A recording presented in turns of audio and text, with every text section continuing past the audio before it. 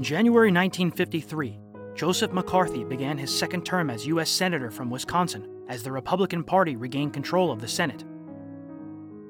McCarthy was made chairman of the Committee on Government Operations. This included a permanent subcommittee that allowed McCarthy to continue communist investigations within the government. He appointed Roy Cohn as chief counsel and Bobby Kennedy as assistant. McCarthy's committee investigated the U.S. Army. They believed the Army Signal Corps at Fort Monmouth had been infiltrated. The investigation was largely fruitless.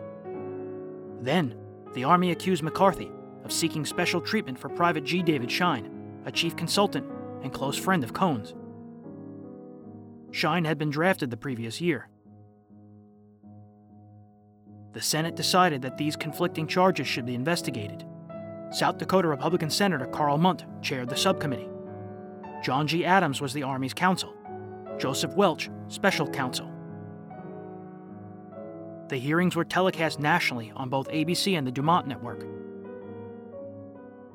80 million people saw these hearings that lasted 36 days. They began on April 22nd. CBS Radio was there.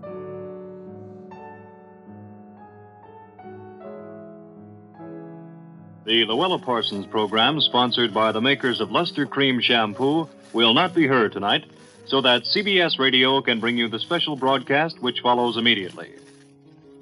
Good evening. This is Griffin Bancroft of CBS Radio News, recording in Washington.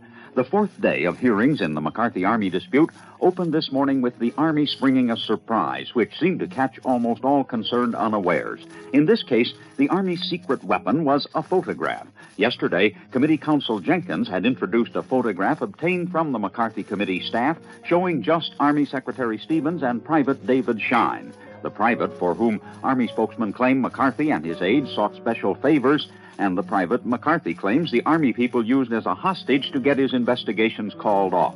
Well, the first picture showed just Stevens and Schine, but at the start today, the Army produced a photograph from which this segment had been cut, and it showed that originally it was a group picture, not one of just Stevens and Schine alone. So, in the still crowded, high-ceiling caucus room in the Senate office building, the fourth day got underway with charges of doctored evidence. And here to tell you about today's hearings with recorded excerpts is my colleague, Bill Costello. In the slang of the vaudeville theater, today's hearing opened with a sacco act. The calm of the hearing room was shattered when Attorney Welch, acting on behalf of Army Secretary Stevens, entered his objection to the photographic evidence produced yesterday. His plea was that it was offered after Stevens had said he had no recollection of having had his picture taken alone with Schine, and therefore had put the secretary in a bad light. At the time of its original introduction, the picture was a minor point, designed to attack the credibility of Secretary Stevens' testimony. But before the morning was out, it became a major source of controversy. Here, Mr. Welch raised the subject.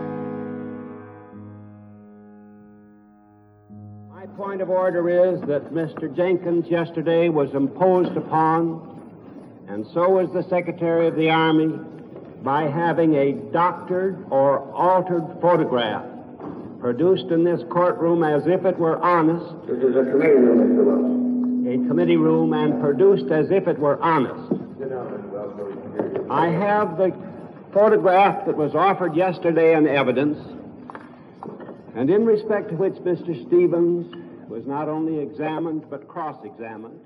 Early in the hearings, a photo of Private Schine was produced, with Joseph Welch accusing Roy Cohn of doctoring the image, supposedly to show Schine alone with Army Secretary Robert T. Stevens. Cohn and Schine both insisted the picture was unedited. Welch then produced a wider shot of Stevens and Schine, with Colonel Jack Bradley and McCarthy aide Frank Carr. So that somebody could say to Stevens, were you not photographed alone with David Schine? This lie hurt McCarthy's side. He was photographed in a group.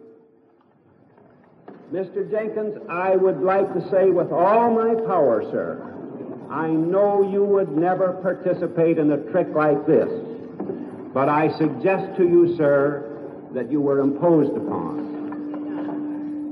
I would like now to offer the picture that I have in my right hand as the original, undoctored, unaltered piece of evidence.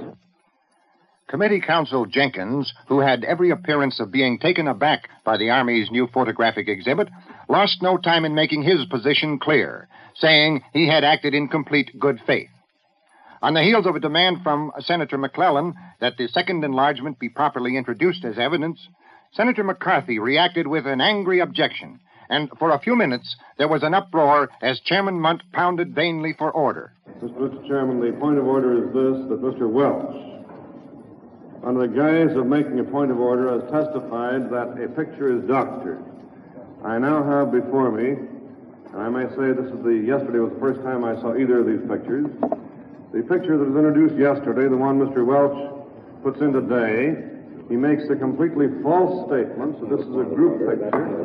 It is not. McCarthy was quickly losing steam and allies. His policies were turning up little evidence. His list of 200 known communists never materialized.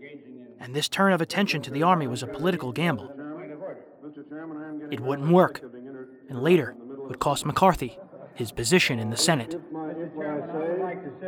Mr. Chairman, do I have the floor now, or do I not? The counsel says it's not a point of order, and it's not a point of order. The counsel says it's not a point of order. I'll be quiet. Mr. Chairman? I haven't the slightest intention of being quiet.